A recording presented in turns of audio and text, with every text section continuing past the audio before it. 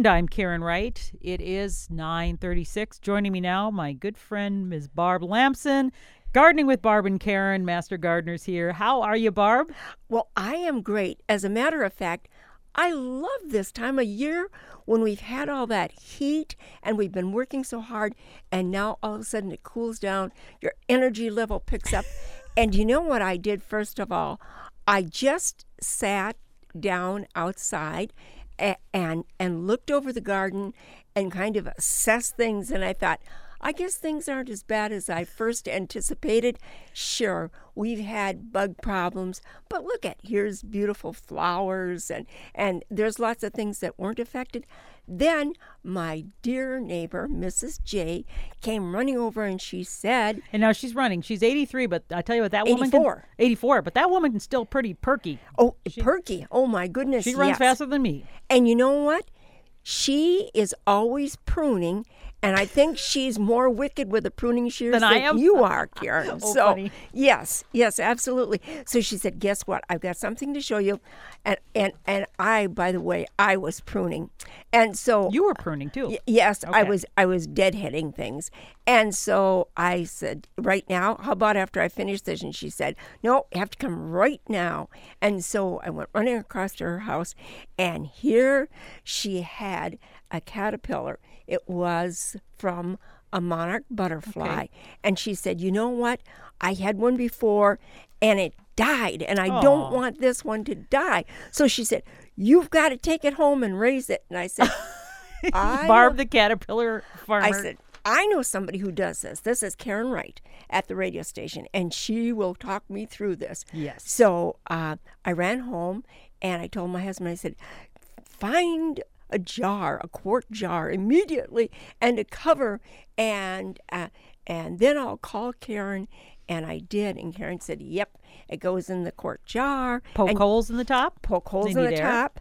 And so I went over, and I cut off, and the caterpillar was at the top of the plant. Yeah. And That's then, a lot of times where they are, Barb. yes. And then I thought, well, okay, so how many leaves should I take with? So I took enough, and then I called you again, and I said, okay, so it's not exactly fitting in the jar. I have quite a few leaves, and do I need water? And you said, no, don't put any water in there. Because there's enough moisture in the leaves, and you Yes. don't need a whole bunch of leaves. You don't. The problem, and I've made this mistake before, so it's kind of like gardening where we learn from our mistakes. Where you want to put a whole bunch of leaves in there because you say, oh, this really really hungry, and they are hungry, but only put enough leaves in, and then they'll eat them down, and then add some more. Because what happens if they do have moisture and they can start to mold, and when you have that mold, Right. that's not healthy for the Right. caterpillars or the butterflies. Right. So I told you to take some of the leaves out and just Right. have enough, and then they I eat did. it. Yep. I did, and so it had room to move around in there. And then I turned the lid that went on top of the fruit jar up so that when you make the holes in it, it was up towards...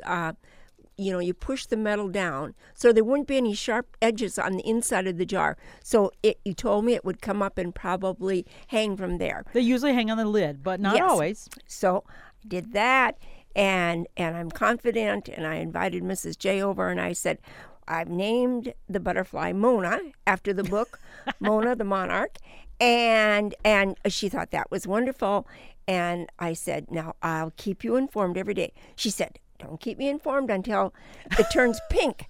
And you said, what? What? And then She you said- called me, didn't you? You said, pink. What are yeah. you talking about? So I remembered from this book that this doesn't happen, but I thought I might be wrong.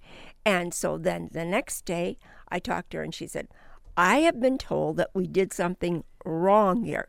We should have left that caterpillar in its place and let nature take it either survives or it doesn't survive. And then I called you again. Yes, you said, well, did we do something wrong? And I said, well, Al Batt, who a lot of people know does the show every Tuesday for the last 30 plus years, Al said the chances of the caterpillar and the butterfly surviving are better if you take them in, because otherwise that little caterpillar's out there and is subject to all the predators, birds, whatever is out there, Right. or rain and sleet, hail, whatever.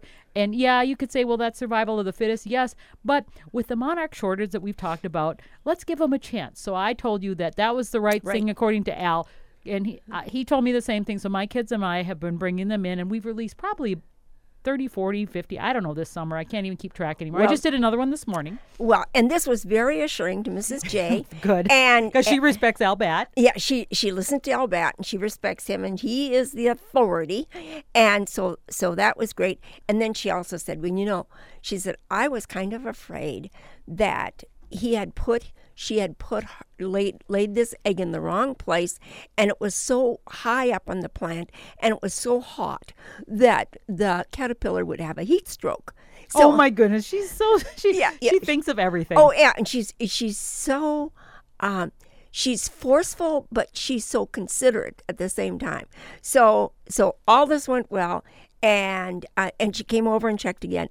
Then this morning, I got up and I ran to the kitchen where I have the jar, and there our darling little Mona had attached herself to the jar and is making this J. She's not on the top lid. She did it to the side of the jar. On the sort of kind of where the rim turns a little. Yeah, it turns. Yeah. That's where she's decided. And that's a cool place, yeah. So now when I get home today, I got to bring Mrs. J over to see that she's still not pink. She's definitely green. It's a beautiful emerald green, and if you look closely, a lot of times there's gold dots on there that almost look like it's stitching, and you say, how can that be? How can nature? It's just so amazing. So one more thing you told me that I need to do now. So during this process, Mona the butterfly has been eating profusely. And pooping profusely. Yes. And so you said to lift, to turn it over. To take the lid off, because usually they attach to the lid, Barb. Right. So what I do is pull the lid off, and then I dump all that excess leaves and stuff, because what happens is with the leaves and the frass in there, it starts to mold and gets icky, and that's not a real healthy environment. Right. So now I have that to do, and then what, in about 10 to 12 days? You'll have a butterfly.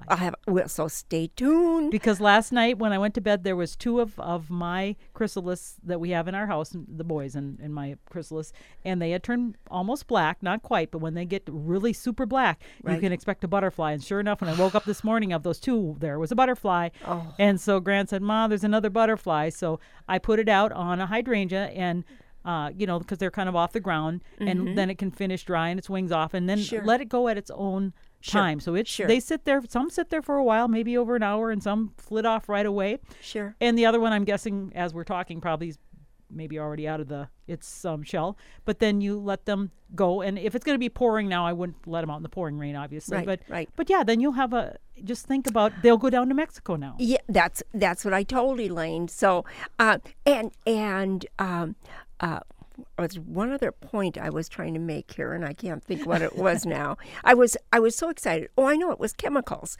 So I said to Elaine, because she doesn't use any chemicals in her yard either, I said, if we helped one butterfly survive because we didn't have chemicals in here and because we protected it, wasn't that worthwhile? And we've got these milkweeds growing here and there and everywhere.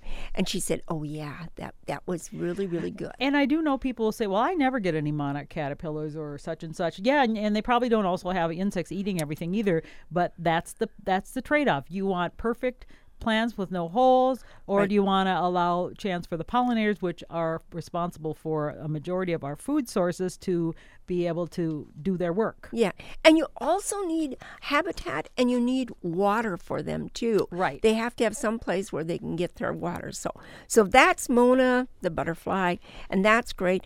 And then, talking about poop, I was reading Diane Denham While you Sally's, have your coffee. Yes. I was reading Diane Denham Sally's column in the Free Press, which is an excellent column, by the way, on gardening.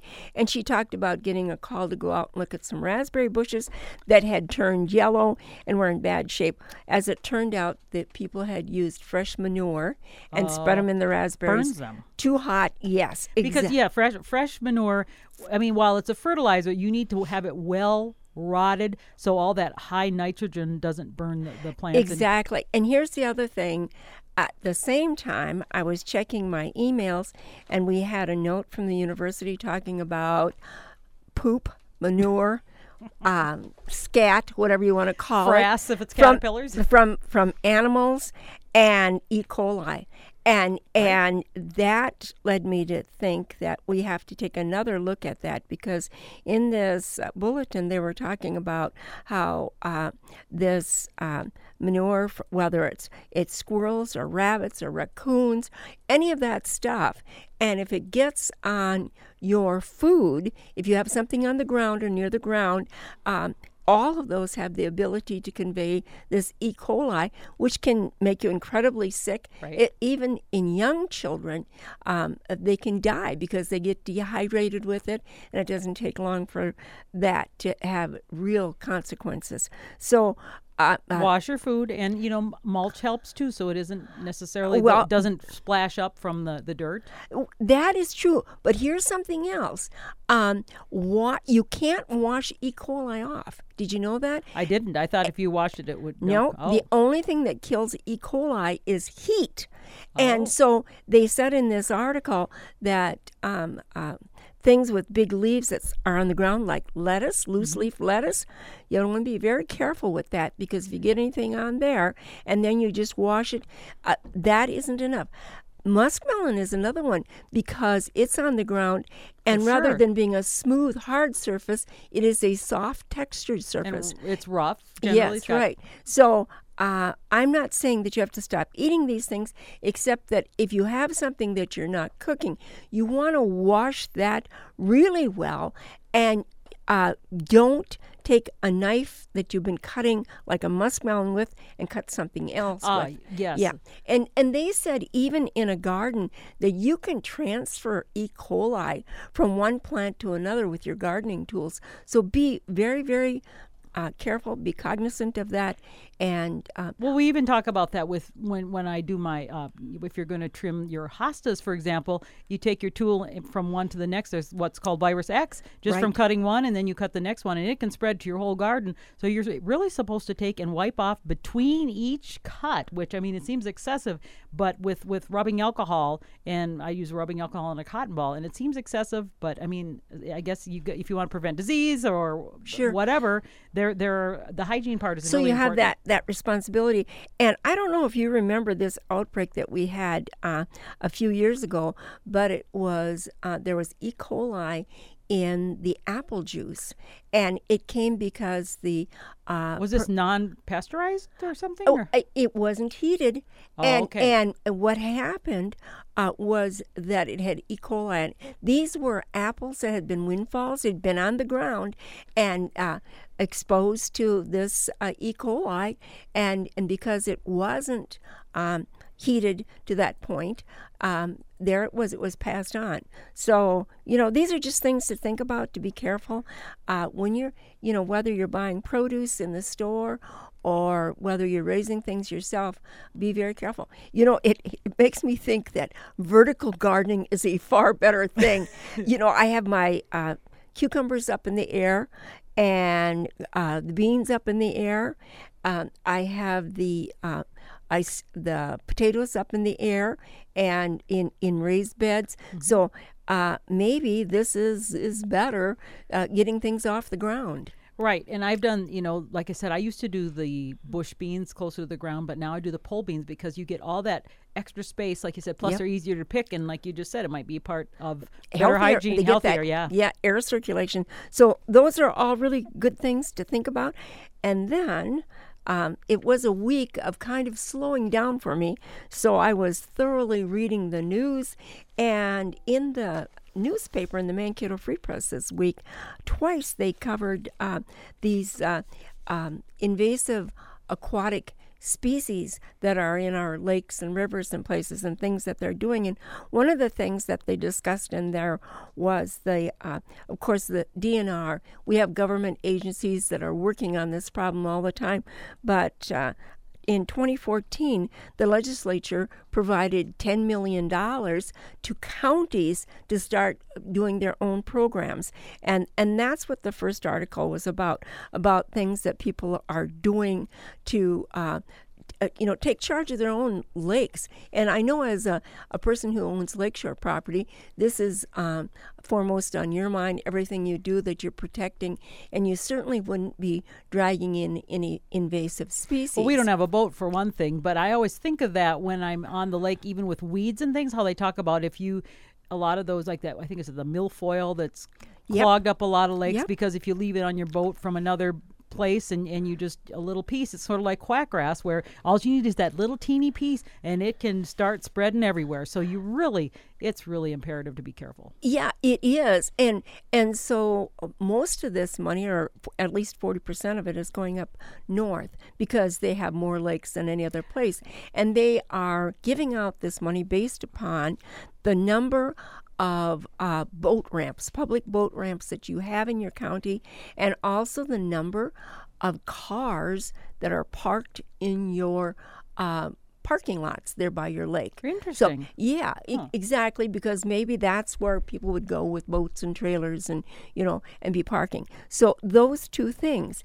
And there were different kinds of things that were happening, but the majority of people have hired inspectors to be at the lake and to be checking the boats when they come out before they go in the water, and when they not when they come out of the water, but before they go in the water, so the mussel, the zebra mussel, isn't attached to the lake.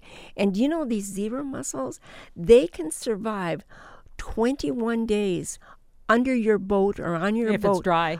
Yeah, exactly. Who would have thought? So yeah, because you figure, I'll go out, they'll die, and then I'll just go back in. Who cares, right? Yeah. But like you said, they're hardy. Right. And then there's the invasive species that attach to the motor, the different types of milfoil and things like that. So all of these things. So it's a really good thing. And the other thing that the counties are doing is they're involving, they're talking to each other and they're sharing ideas and that. And that is really a good idea. So now today, there is a new article in the paper, which is something that Wright County is doing.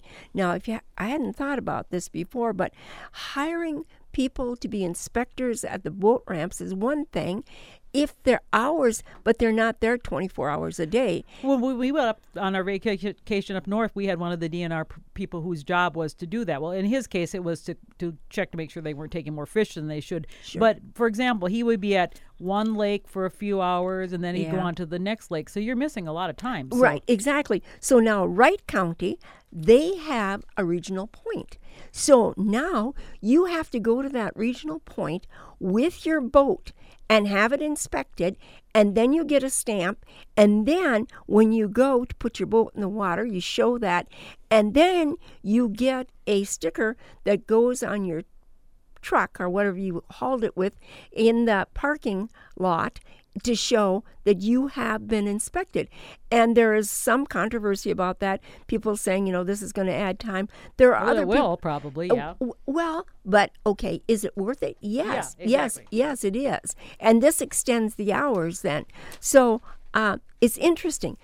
I am always very concerned about water, and especially with these 10,000 plus lakes we have in Minnesota. What do we do to prevent these invasive species? Because they are so invasive. In 40 or 50 years, we could have no fishing at all because of this. We could have just less swimming beaches. Everything could be affected because of this. So I think now we have to bite the bullet and be informed of what's going on and try new things. Maybe this Wright County program isn't the end all, but it sounds like it's a very good beginning, and I think we need to support that. So I'll get off my soapbox and locally. I just wanted to promote one more thing. And next Tuesday night, which is the 28th of August, that's when we have Night to Unite in Mankato. And we have a different date from the National because now college is in session, and we can invite our neighborhood college kids to come to this Night to Unite. And this is in my street, in my area. This is our second year. And this year, we're holding Night to Unite at our home. Oh, you are at your place. Okay. Yes, I'm very excited to be doing this. And we walked around with invitations for the neighborhood. And of course, even if you didn't get an invitation, because you have to stop someplace, you're certainly welcome to come, or you can invite someone to come with you. Are you inviting the radio listeners to come to your house, Barb? Well, they certainly could. But I mean, you can, because I tell you what, if you want to see a beautiful garden, go to Barb's house. Seriously. Well, it's certainly at any time you can come. All right. It doesn't have to just be night to night. It could be any time. Just stop by. I love doing that. So that's great. I am continuing to weed my vegetable garden. The crabgrass and the weeds that we've got this year are just like nothing we've ever had before. This has been a bounty year for crabgrass for sure. But, with my raised beds, I've got them in the square foot gardening. I really haven't had any weeding issues with. See, that's the thing. I don't have any weeding issues with my vegetable gardens because they're all in that square foot. So there's something different in each square foot. And it's been wonderful. And I'll tell you what, I had a surprise this week. I have a couple tomato plants in my raised garden beds, and all I've seen is, like I told you, a lot of green. Yes, a lot of green. yes. Well, I was picking some green beans, and I looked down and I saw something white, and I'm like, oh, white in the tomatoes. And I go, well, what's that? Well, apparently at the plant sale at the end, they had some left over that didn't have labels, so they're, just take this tomato. Yeah. I have a white tomato. Oh, that's from Harvey Hess, I bet. Oh, is that one Harvey's? Yes, that's one of his. He has someone that he raises those for. Well, I'll tell you what. It's prolific. I have a giant. I mean, I've been bringing them to work to give them away. They're white, kind of a cherry tomato, but they're a little bigger than they're not like the grape ones. They're a little bigger, but they're so they're white. So they don't have as much lycopene, which is a good nutrient. But they're a little less. They're more mild, so there's less acid in them. They're a little sweeter. So they have different applications in terms of cooking and that. So we mix them with something else, and it's great. But I tell you what, I've never seen a tomato so How prolific. do they taste? I haven't tasted it yet because... Oh, Karen, come on now. Okay, before next week, you have to taste them. It and was let us white. know. I did, and I was like, I don't know. It's white.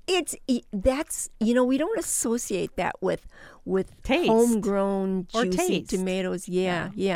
I had so many small tomatoes that I cut them up and made them into a salad with fresh basil and Vidalia onions and just a little bit of this French garlic and a vinaigrette. So good. I thought, okay, this is enough salad to last 3 or 4 days. Okay, 2 days, it's gone. 2 meals, and it's gone. It was just delicious. On the cooking show earlier this week, we do Cooking with Joe. We had a listener ask a question. I have so many jalapenos. I'm tired of making salsa. What else can I do with jalapenos? And maybe I should ask you, what do you have any ideas for it? Since we got that question for cooking, and you obviously... Well, the jalapenos are you have to use them in moderation. That's why you have so many. But if you've got too many, you can freeze them. You can? Yes. And what I've done with the jalapenos is just cut them up very, very fine, like chop them like you'd be chopping garlic or something like that, and freeze them in just very small containers.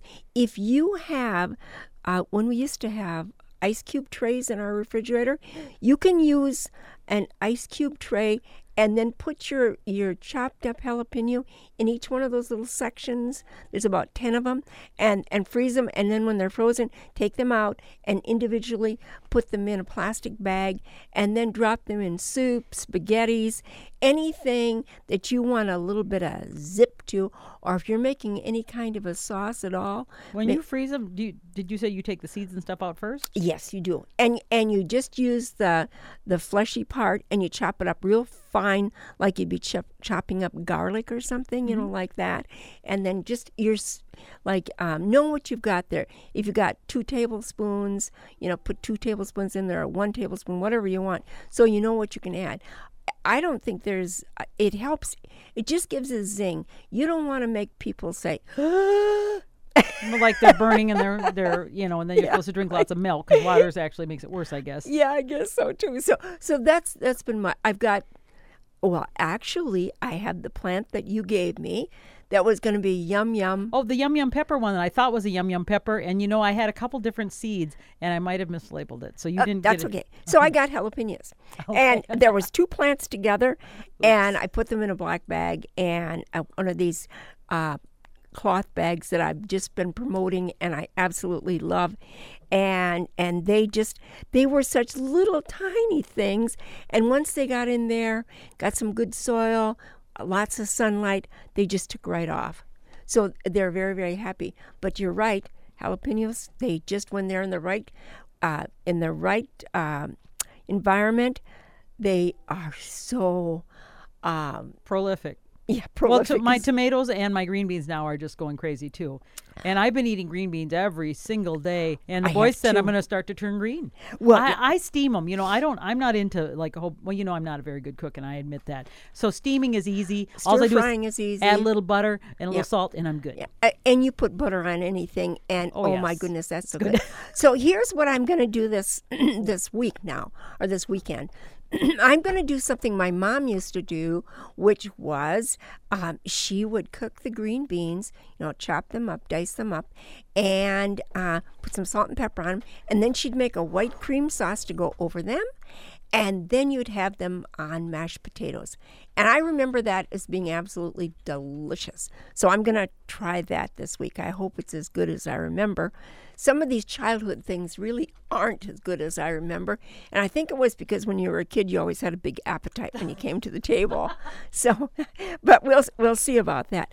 One of the things that I have started to do now in my garden is if you're going to take cuttings off from things, especially the coleus. Right, which I've got a lot It's a good time to do that before it gets cold. That's that. I've got lots of roots on my coleus, and I'm really. Do you water root them or do you put them in soil? No, I water root them. Okay, because I've done them in the soil. They work either way. Yeah, and this just takes a little less room to do that, sure. And I bring them in the house. I put them by the kitchen sink so they get lots of humidity. So anyway, lots of things. Stay busy. Keep weeding though. Yeah, it never ends.